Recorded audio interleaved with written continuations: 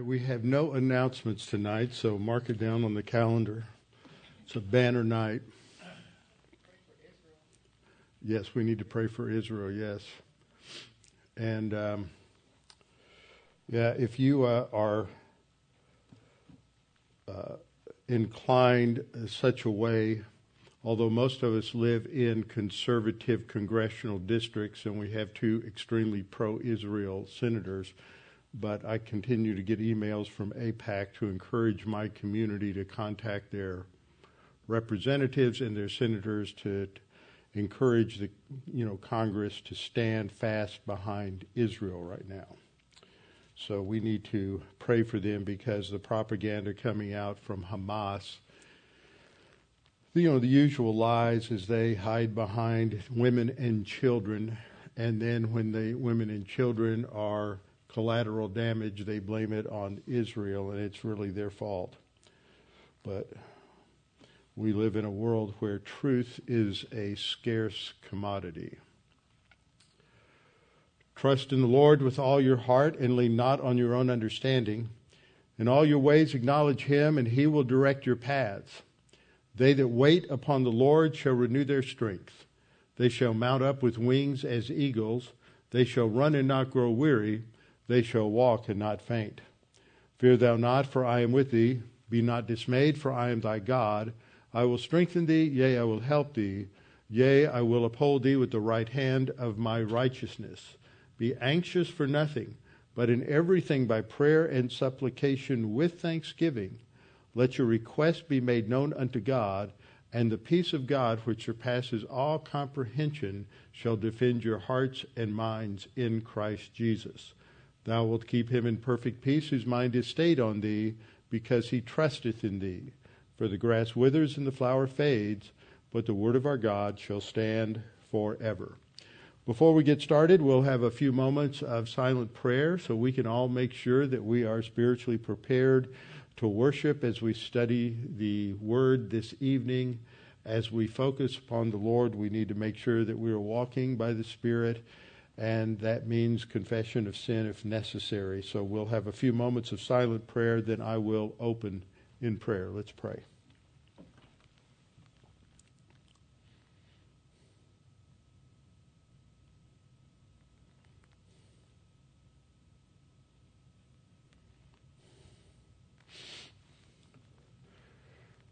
Our Father, again, we thank you that we have the privilege to come together this evening to just reflect upon your word, and for God the Holy Spirit to remind us of things we know and to teach us new things.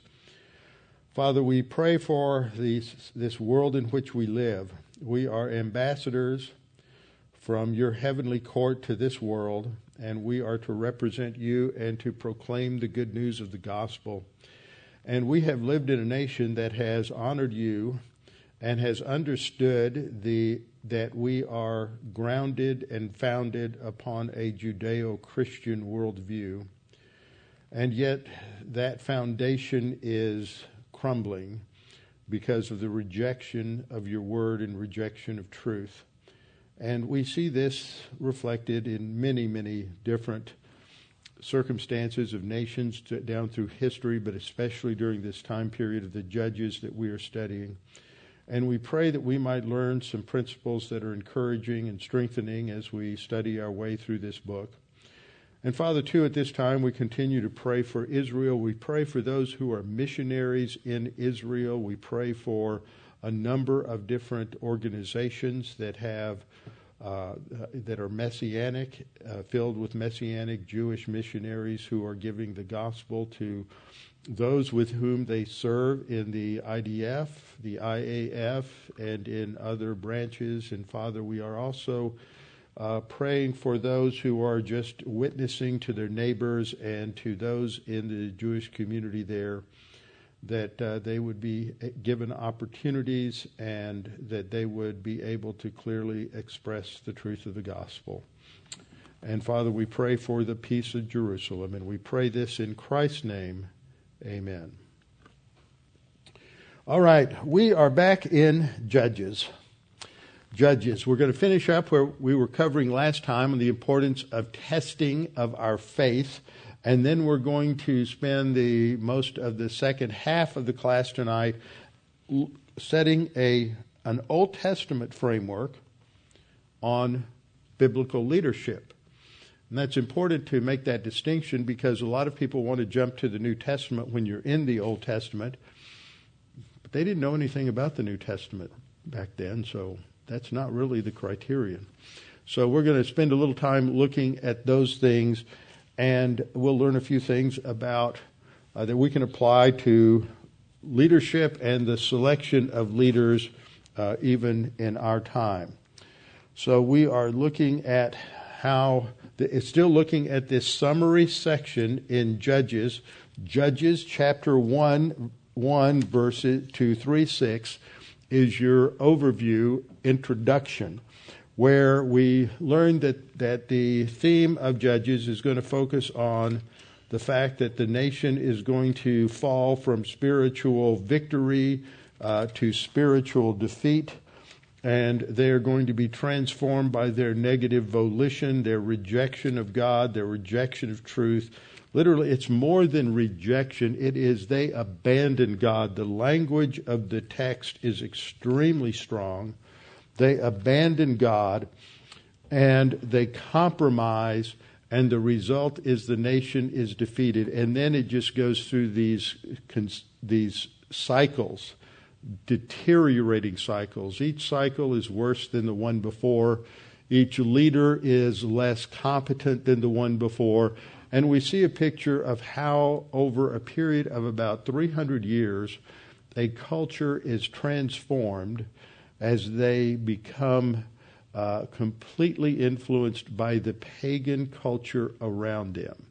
And that's exactly what we have seen in our country. When you step back and you take a look on the broad sweep of history in the last 500 years, since a couple of years ago in 2017, we had the 500th anniversary of the beginning of the Protestant Reformation. So we've had 500 years, and we saw what was built on that foundation that really reached its crowning glory in the founding documents of the United States.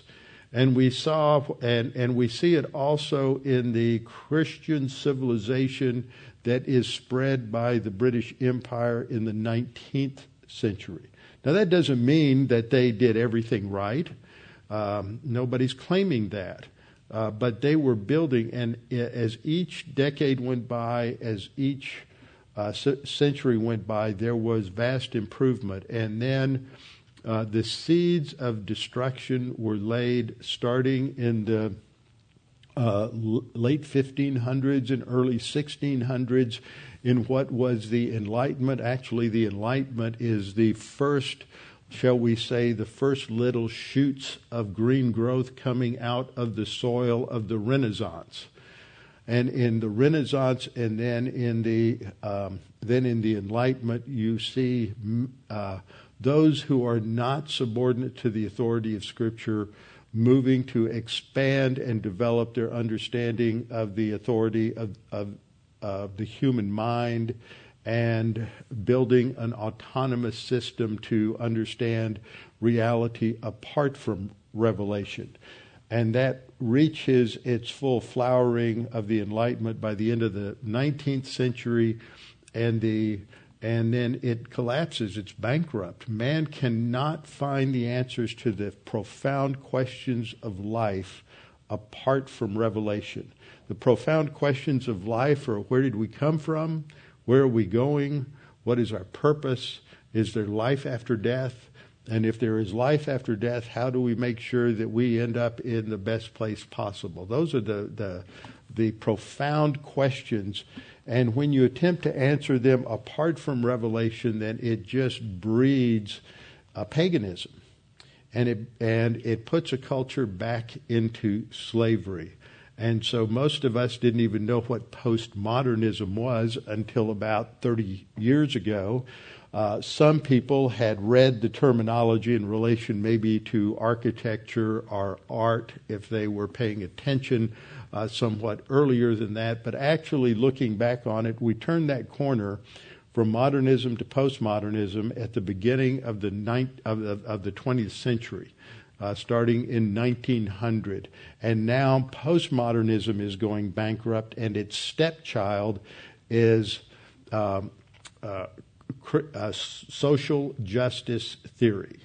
That's the technical term, social justice theory, for this new worldview. That comes from the writings of the people on that side of the issue. And so that is what is taking over, and it is absolute chaos, and it is really a worldview that has all of its affinities with Marxism and none of them with biblical truth. And so we have turned that corner. And this is not anything new. So we have different labels now, but we've gone through these same kinds of cycles over and over again in civilization ever since the time before the flood. And it got so evil, so horrible, that God had to destroy every human being other than the immediate family of Noah. It happened again in a horrible way at the Tower of Babel. God judged it by scattering the languages.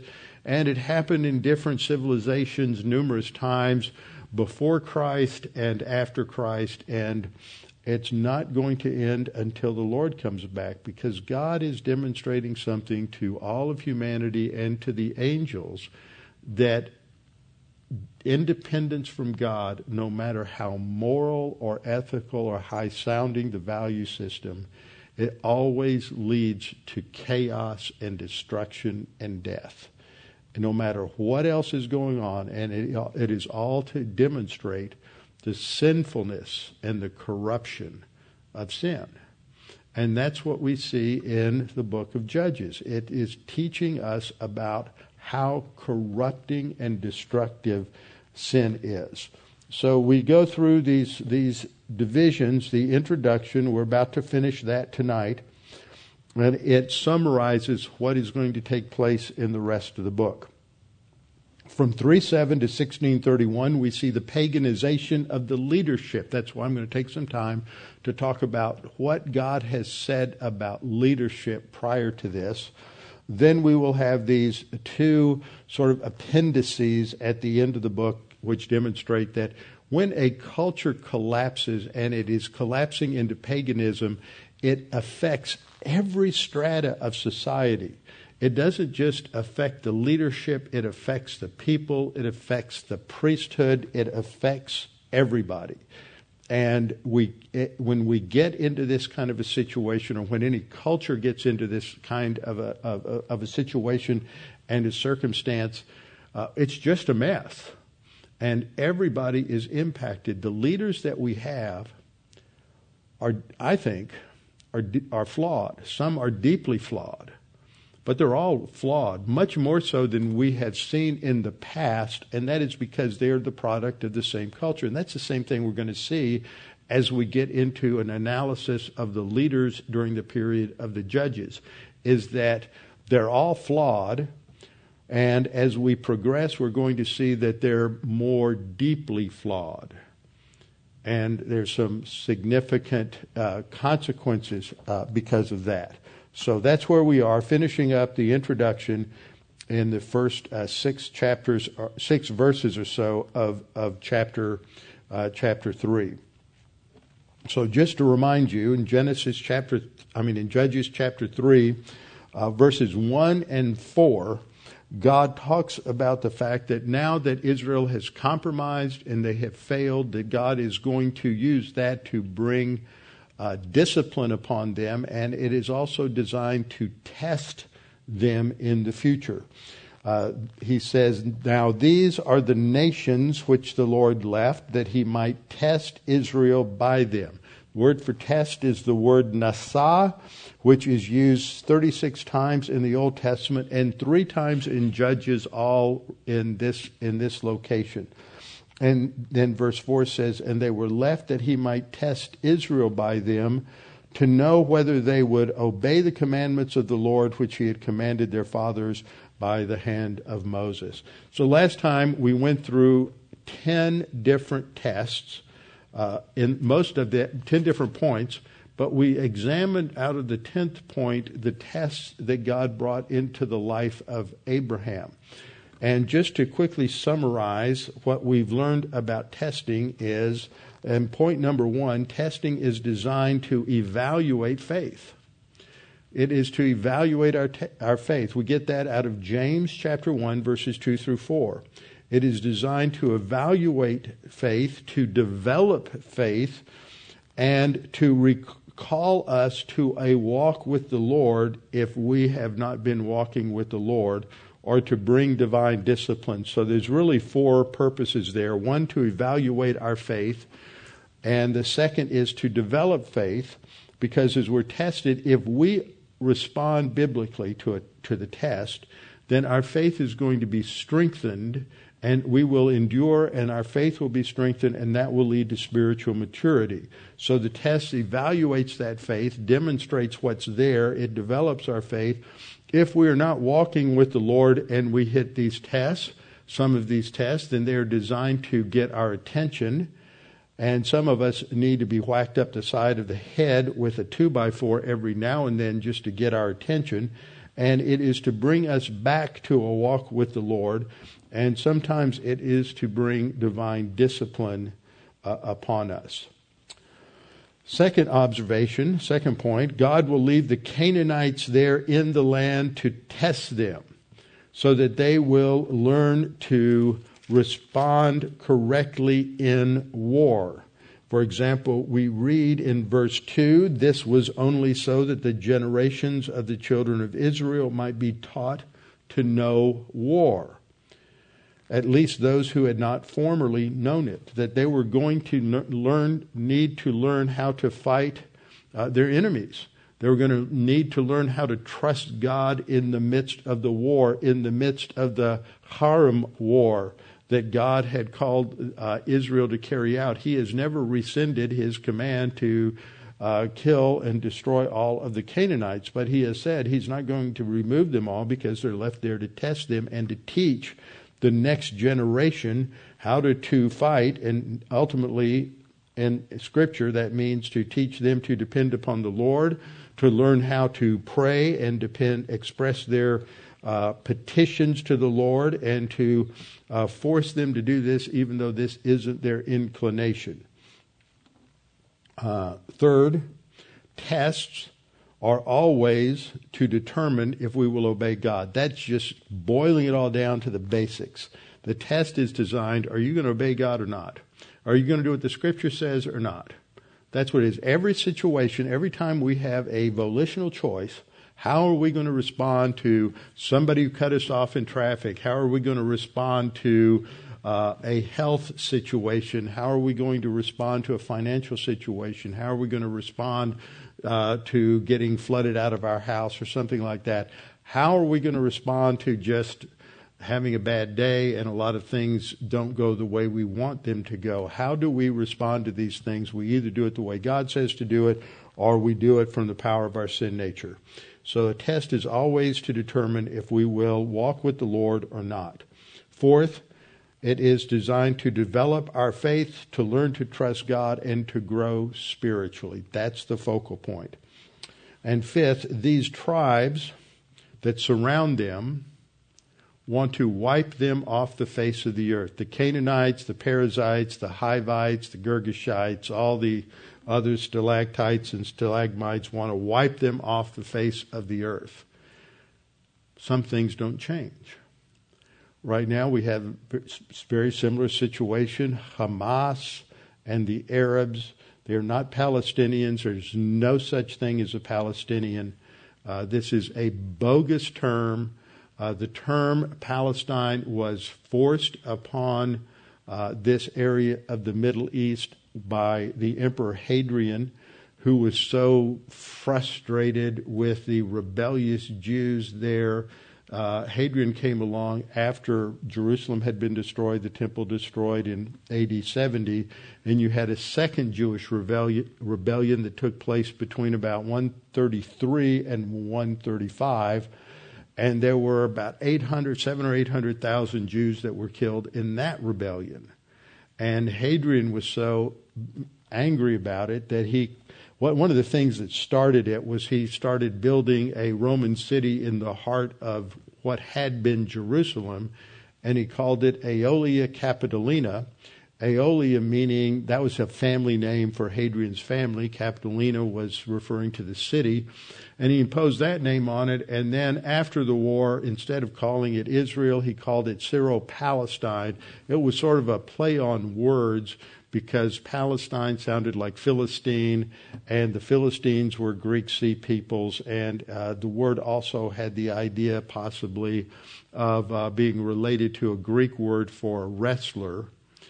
And, of course, Jacob was the one who wrestled with God. So it's a pun. The Greeks loved puns.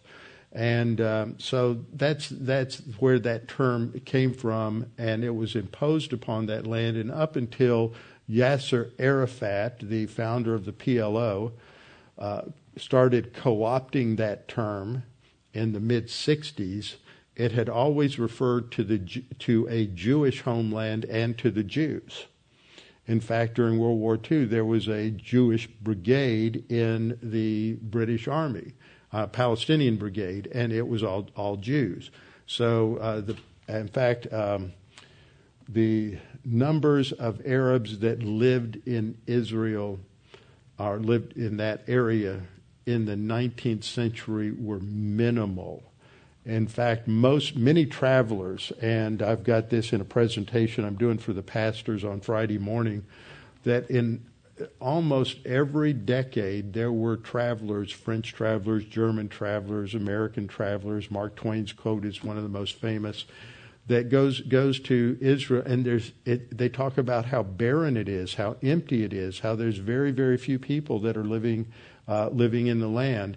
And what happened towards the end of the 19th century was, as Jews were starting to get out of Russia and other areas where there was anti-Semitism, the Ottomans wanted people to work. So you have this dynamic going on where the Jews are going back to the land. They're reclaiming the land very slowly. It was arduous work, and they were not farmers or land workers. They were mostly cobblers and bankers and financiers, and they had other trades. And as they're starting to drain the swamps and turn some of the land into profitable agricultural land, the Ottomans wanted workers. This is a self-destructive policy of nations. Let's bring in immigrants to do the hard labor. And so they brought in Muslims. Remember, the Ottomans had invaded into southeastern Europe, and so you have some of the territories in the Balkans are Muslim now, and so they were bringing in Serbians and Bosnians and others from that area. They were bringing in Egyptians, they were bringing in Greeks, they were bringing in Turks, they were bringing in all kinds of people from these other areas because they didn't have an indigenous population that would do labor. And so they were bringing them in, and that's the background for those who are living in Israel today. The Arab Muslim population, they're not pure Arab. They are a mix from all of these other groups that brought them in to labor. And those people, hate Israel, the Jews, and want to get them out, just like the enemies that God left in the time of the judges. And so this is going to test them. So we looked last time at the whole issue of temptation and testing, and down at the 10th point, as I said a minute ago, we started to look at illustrations of God's testing in Israel in the Old Testament. The first example was that of Abraham, and God decided to test Abraham in Genesis 22:1, and test him by doing something that was completely out of character for God, to see if Abraham would still trust him.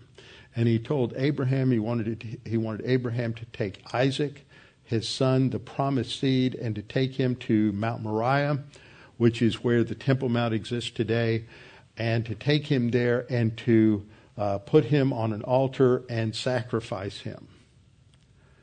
And Abraham was going to trust him, because all of these tests that we talked about last time were all related to those promises God made to Abraham. He said, I'm going to give you a seed and I'm going to give you this land.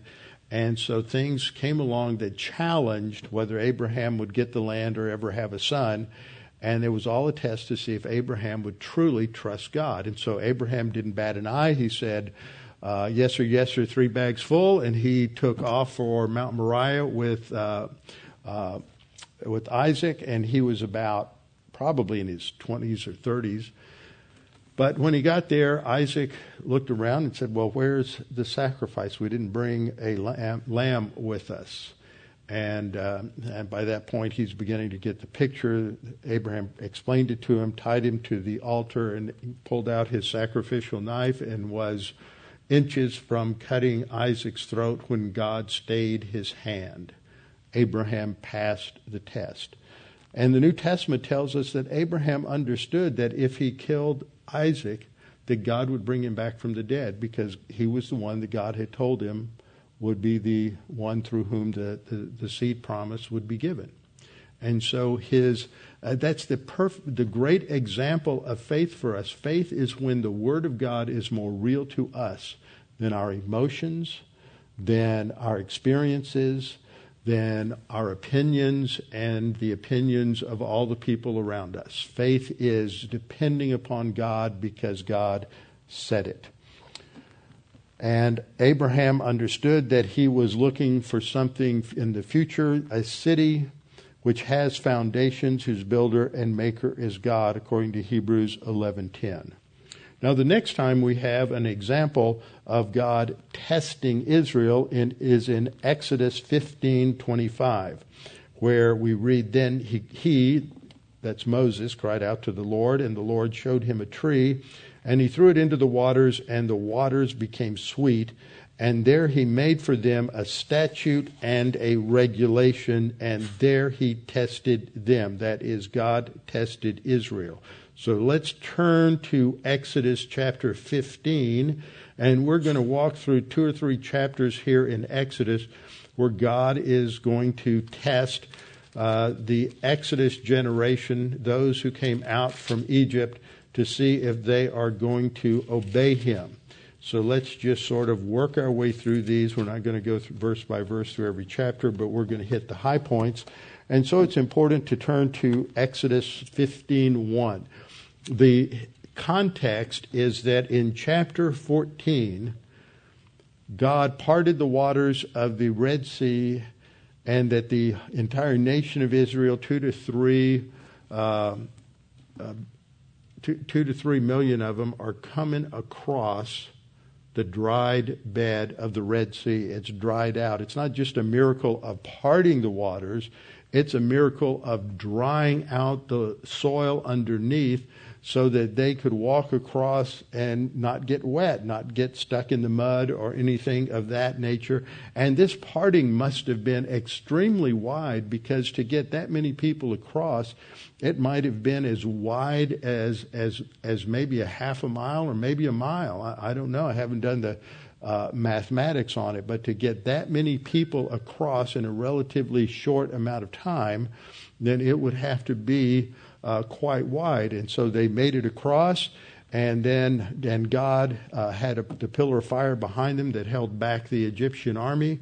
And then the Egyptians came after them, but once they got into the trap, that is, into the middle of the Red Sea with the walls of water on each side, then God collapsed the water, and the Egyptian army, their chariot corps, everything was destroyed. All of their top military leaders, everything is gone. I don't know if Pharaoh went. There's a point at which the text goes, Pharaoh did this, Pharaoh and his army, Pharaoh and his army, Pharaoh and his army, and then all of a sudden it's just his army. And that's when they start pursuing them through the Red Sea. Now there's one place in the Psalms that mentions Pharaoh going into the Red Sea. It could be poetic, and it could be just talking about Pharaoh as the representative of his army.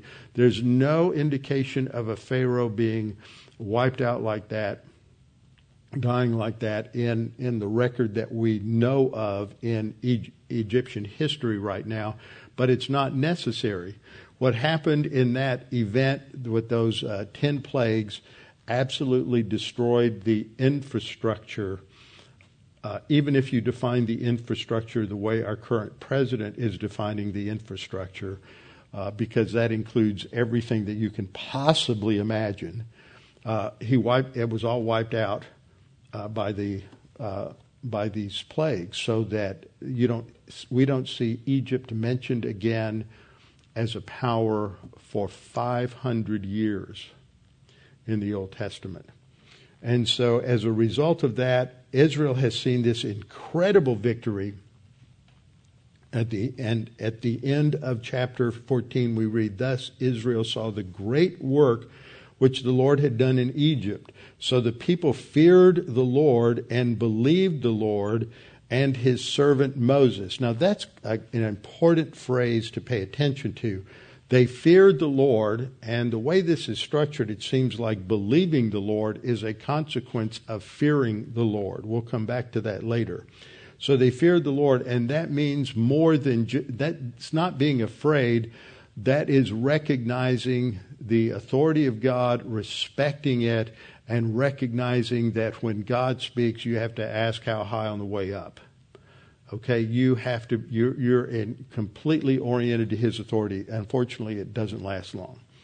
But what happens in chapter 15 down to the passage that we're looking at, which is down in 22, that whole section from 1 to 21 is a song of praise to God for delivering them.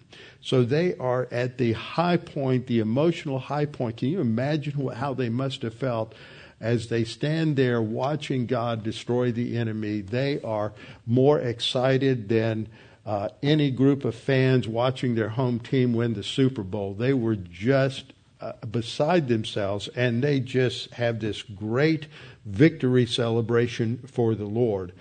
And then in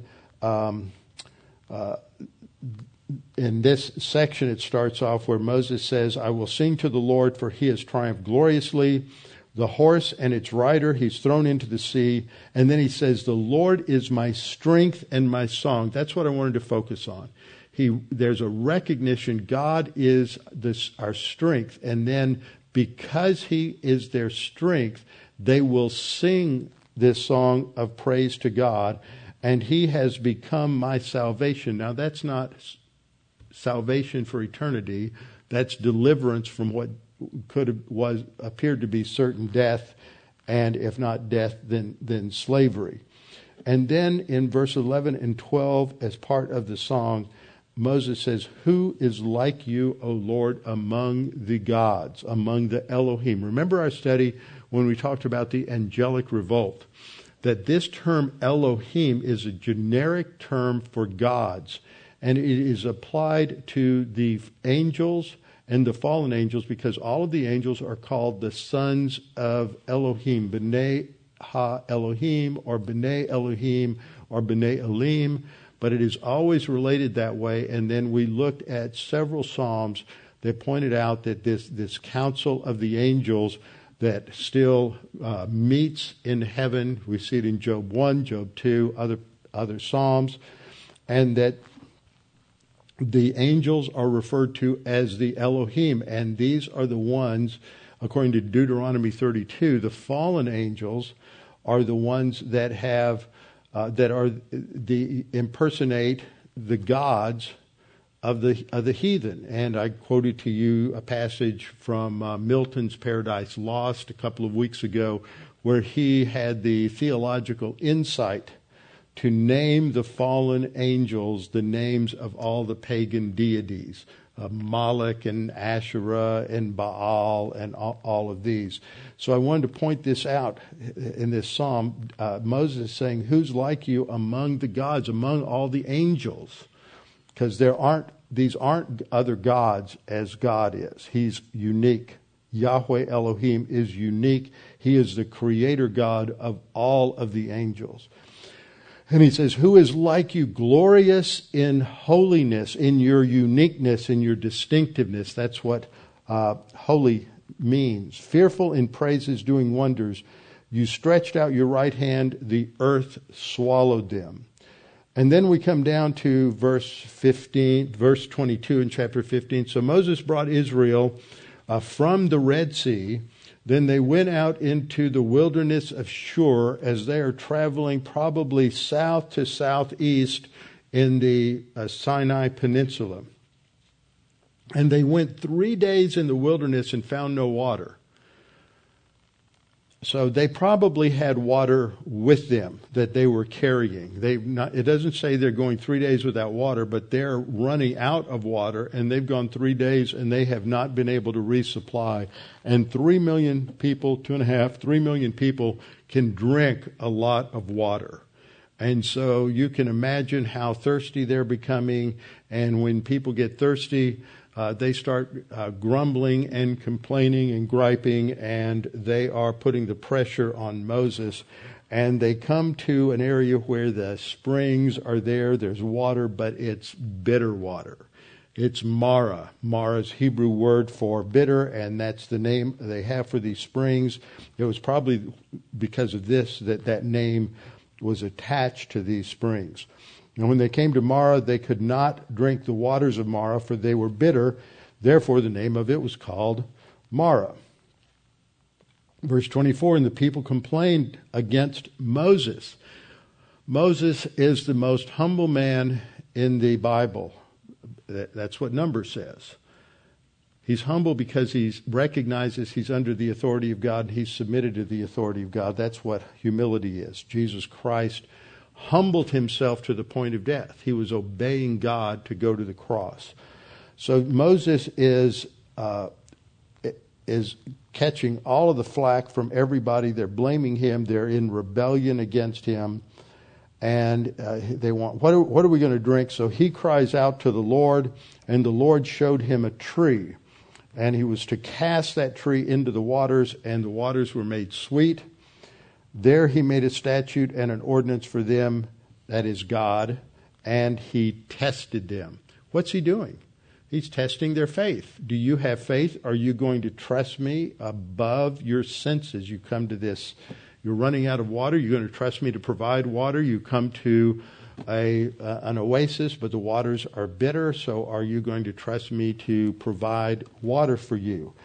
And they, of course, failed that test. Verse 26, we read God applying the principle to them. He says, if you diligently heed the voice of the Lord your God and do what is right in his sight, give ear to his commandments and keep all of his statutes. What does he say? He says, do what's right, listen to the commandments, listen to the teaching, keep the statutes, then God will do something. He says, I will put none of the diseases on you which I have brought on the Egyptians. So that's not talking about just every disease, the colds, the viruses, the run-of-the-mill things. This is talking about the plagues that God brought on Egypt, those specific things. I'm not going to put any of those on you which I brought on the Egyptians, for I am the Lord who heals you. One of the reasons I say that is every now and then, every 5 or 6 years, somebody new comes along, discovers the Old Testament, discovers this verse, and connects it to the dietary laws and says, see, if you have a diet that follows the diet of basically what would the Jews eat in the Sinai, then you will be healthy and you won't have any diseases. And everybody gets all excited about it, but they haven't read the text very well because it doesn't have anything to do with health. It doesn't have anything to do with learning how to cook the food properly. And that's always what you get in these books. I remember one time telling somebody about that about 20 years ago, and they were so excited about some book that came out, and I said, well, give it to me, let me read it. And I read the foreword, and that's exactly what he's saying.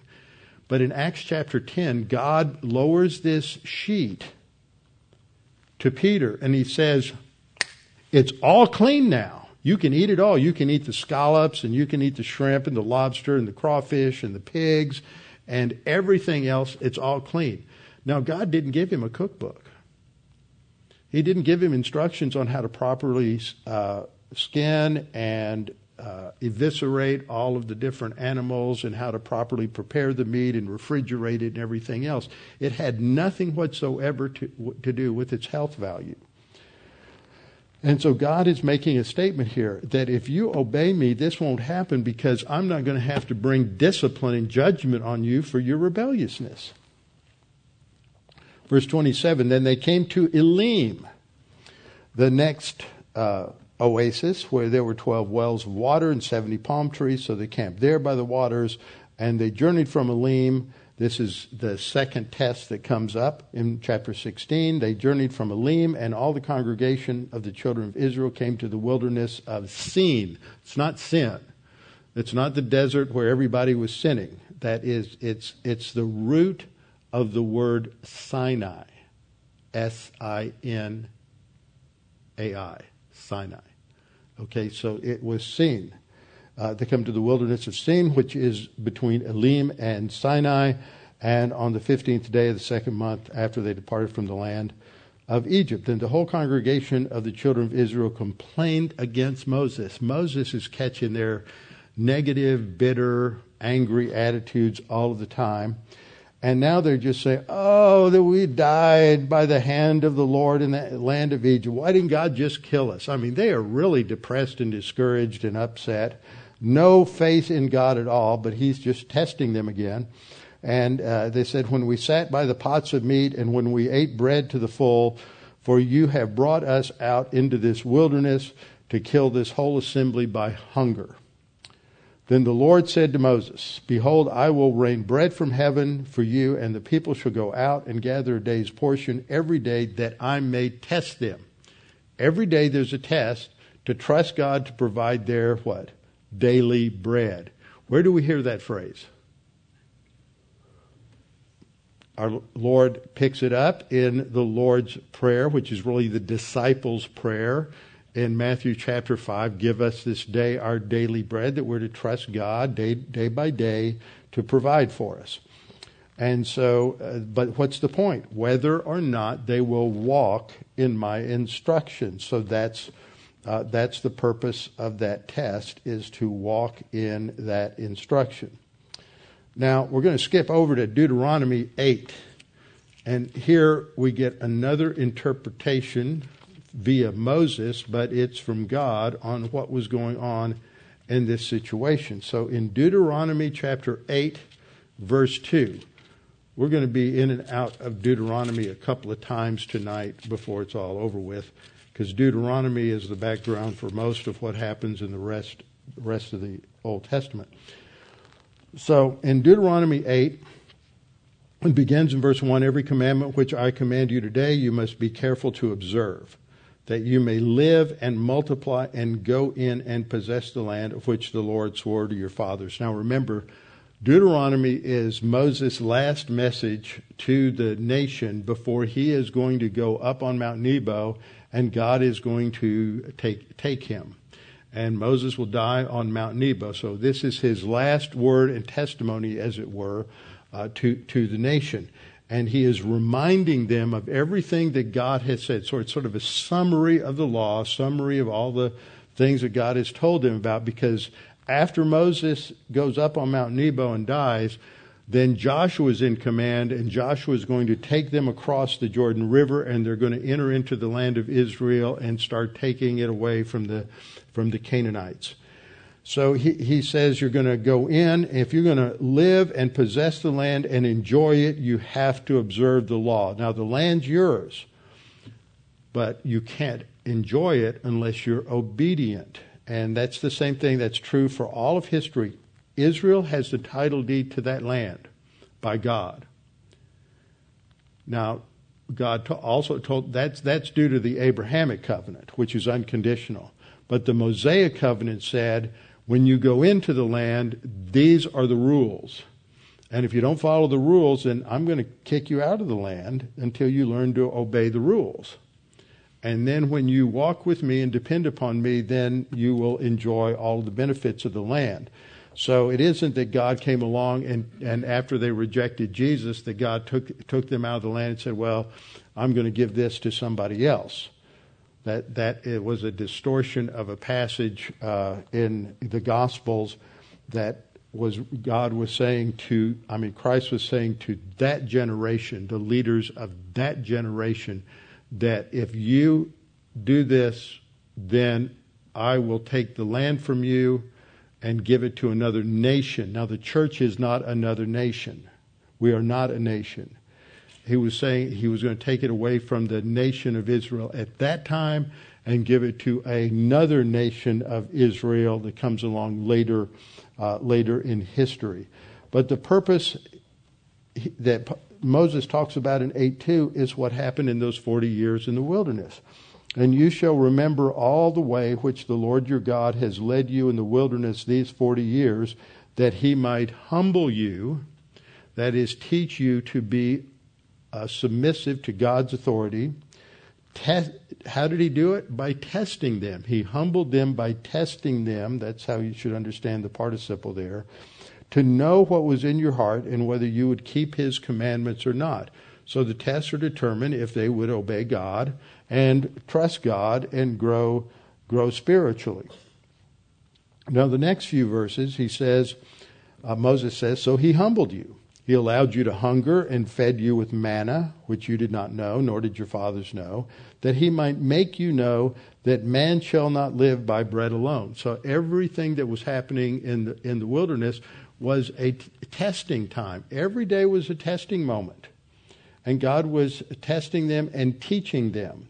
And the purpose for all these tests was to teach them to depend upon God. And this test was that they needed to learn that man shall not live by bread alone. You've heard that somewhere before, I think. Man shall not live by bread alone, but by every word that proceeds from the mouth of God. Your garments did not wear out on you, nor did your foot swell these 40 years. You should know in your heart that as a man chastens his son, so the Lord your God chastens you. And that word there, anah, is translated humble, can also be afflict or oppress, because what happens through the affliction or the oppression is that they learn to submit to God's authority. So this helps us understand God's purpose for testing. And then one more. In Deuteronomy 13:3, which we'll come back to when we get to the end of this lesson tonight, he says, refers to the fact that there are going to be dreamers of dreams and prophets who come along and they're going to say this and they're going to say that and they're going to perform miracles and they're going to predict the future and it's going to come true and they're going to have signs and wonders and they're actually going to heal people. And God says it's to test you, to see if you're going to trust me, as opposed to the fact that this person came along and actually truly healed somebody.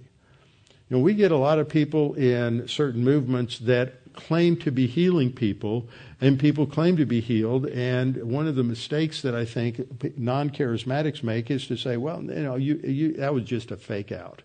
You really didn't get healed. Well, according to this verse, these fakers are actually going to come along and heal people. And it's to test you. Is depending upon God and his word more real to you than your experience? And so God says, you shall not listen to the words of that prophet or the dreamer of dreams, for the Lord your God is testing you to find out if you love the Lord your God with all your heart and with all your soul. Are you willing to trust God even though somebody comes along and actually heals somebody? Or let's put it in the middle of the tribulation after the two witnesses are been killed, and then they come back from the dead, and then you have the Antichrist, and he's killed, and he comes back from the dead, and everybody's going to say, it must be God, stamp of approval on this leader. And it's a test to see if you're going to follow what the Word of God says, or whether you're going to follow the experience of seeing somebody healed, seeing some miracle, which is validated only by the accuracy of the truth that is taught by that person. If that person, the text, that passage goes on to say, if that person teach something that is contrary to the law of Moses, then you will know that they are a fake. They're a fraud. Now, they may have actually healed somebody, but they're a fraud because what they say is more important than what they do. And so you have to look at that. So to wrap up all of that, was my 11th point was, just as God left enemies inside the land to be a source of temptation or testing to Israel, God has left us with our very own little sin nature that's just as active now as it was before we were saved, to test us to see if we're going to learn to obey the Lord or not. And so we have to deal with that every single day, just as the Israelites, after Judges 2, have to deal with the presence of the Canaanites every single day. So what happens? In Judges 3:6 we read, and they took, that is the Israelites, took their daughters to be their wives. Their daughters refers to the Canaanites. So they are going to intermarry with the Canaanites. They take their daughters to be their wives, and they gave their daughters to their sons. In other words, so the Jews are giving their daughters to marry men who are Canaanites, and their sons are marrying women. So it's complete intermarriage working both ways, and this is going to just cause the Israelites to completely assimilate to the Canaanites. The result is what we see in verse 7. So the children of Israel did evil in the sight of the Lord. Now, what did I tell you it means when we read this passage, this type of language in the Old Testament, that so-and-so did evil in the sight of the Lord? About 98% of the time, the next sentence says something about idolatry. So evil, if you were going to define evil, evil is very simple. It is anything that's related to substituting something for the God of Abraham, Isaac, and Jacob, for obedience to the God of Abraham, Isaac, and Jacob. That's what happens in the garden. Eve listens to the serpent, and she's obeying the serpent instead of God, and that's evil, because that's idolatry. She is basically worshiping something other than the God of the Bible. So that's the core of what evil is. So evil can manifest itself in morality.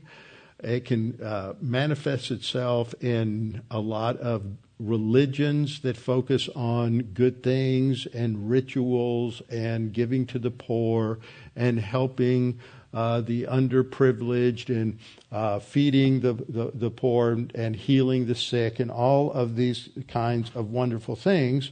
But it doesn't validate their evil theology, which is a rebellion against God. So that those are all forms of idolatry.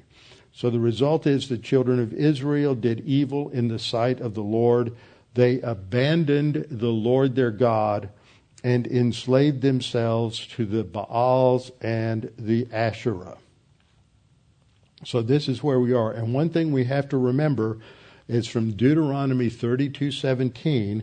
Whenever we see these false gods mentioned, we have to remember this, that these false gods, the word God is Elohim, but they're demon gods. They are not. They're not just something made out of wood or some image made out of stone or metal. There is a demon behind that. These false gods are demons. Deuteronomy 32:17 says they sacrifice to demons, that demon Elohim. They sacrifice to demons, not to God, to God's Elohim. So it's clearly the text is putting demon and Elohim together. They are false gods to demons, to demon Elohims they did not know, to new gods, new Elohims, new arrivals that your fathers did not fear. Always keep that in mind. This is the spiritual background of what's happening in Judges, that they are worshiping demonism, whether it's overt demonism, which I think is just a camouflage, the Church of Satan and everything else. Some of the worst demonism going on in this country is happening by people who have rejected the existence of God and rejected everything in the Bible, and they are offering a complete alternative to everything that Scripture says. They want to substitute a different worldview.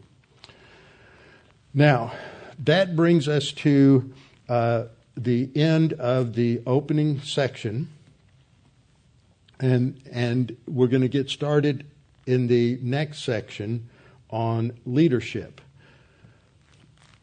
And I've got a good bit to cover in terms of leadership, but I'm going to go ahead and start it because verse 7 introduces our first leader. So we have to understand a few things about what the Bible teaches about standards for leaders. What does the Bible teach about standards for leaders? And the first point is that the leaders and judges do not fit the biblical standards for leaders in the Old Testament. And that's an important point because when you get a culture that is enmeshed in paganism, everybody at every strata in that culture is infected with paganism. And so the leaders that you get are going to be flawed because they are not going to come out of it following the guidelines for the selection of elders or deacons in 1 Timothy chapter 3 or in Titus chapter 1. They are not going to be models of integrity. They don't even fit the models of Exodus chapter 18, which is when Moses selects leaders for Israel. They are, and that's going to be part of the difference that we see going on here. So the question that we should ask ourselves is that as we look at this panorama of these judges and how they fail to meet the standards set forth in Scripture, what does that tell us? That's the question. Why is God telling us this? Why is God telling us all about these people? And if we look at Jephthah, and we look at Gideon to a large degree, we look at Jephthah is even worse, and Samson's the worst. Jephthah and Samson don't have a whole lot said about them that's positive. Samson has nothing said about him that's positive. But you get to Hebrews chapter 11, and they are listed there not because they're great examples of spiritual maturity. They're there because they, at some critical point in time in their life, they trusted God. They had an act of faith. But God is not putting His stamp of approval on everything about them. He is not elevating them and saying, see, you need to go live your life like Samson, or you need to go live your life like Jephthah, or like Gideon, or Deborah and Barak. They are not here to give us examples of how they should live. They are telling us what happened, and they illustrate the failures of a culture that assimilates to paganism. So this is what God is teaching here. It's a very negative message in this book, but we need to learn it because we're living in it. This is where we are today. So let's go back to Exodus chapter 18. I just want to point out a few things, and then we'll come back and look at some other things next time. Exodus chapter 18. Exodus chapter 18, the scenario is that Moses' father-in-law realizes that Moses is trying to do everything and that he needs to create a team of leaders that can handle a lot of his circumstances and situations without him having to deal with every little problem and every little issue that comes along. So in Exodus chapter 18, starting in verse 20, this is the advice of Jethro, his father-in-law. He starts off in verse 19. He says, listen to my voice. I will give you counsel, and God will be with you. Stand before God for the people so that you may bring the difficulties to God. You are to represent the people to God. And then he begins, and you shall teach them the statutes and the laws, and show them the way in which they must walk and the work they must do. That's Moses' job description. He represents the people to God, and he's going to function in that way. He's functioning like a priest. He's functioning like a priest in giving them instructions on the law. And then he goes on, and in verse 21 he says, moreover, you shall select from all the people able men, such as fear God, men of truth, hating covetousness, and place such over them to be rulers of thousands, rulers of hundreds, rulers of 50s, and rulers of 10s. So you have these 4 criteria. The first one is they are to be able men. Now, the description of this in the Hebrew is, it says a lot more than what we read when we read able men. It's a very strong Hebrew expression. The NET translation translates it as capable men. They're men who know how to get things done. They're men who have accomplished things already in their life. They're not necessarily older men. They're going to be between the ages of probably 35 and 60.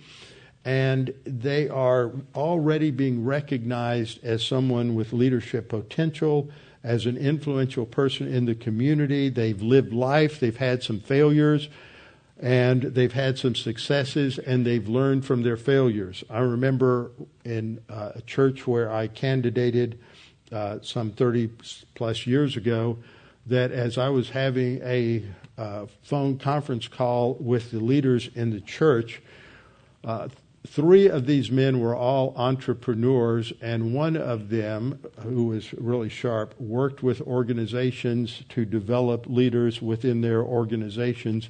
And the second question he asked me was, tell me about your failures.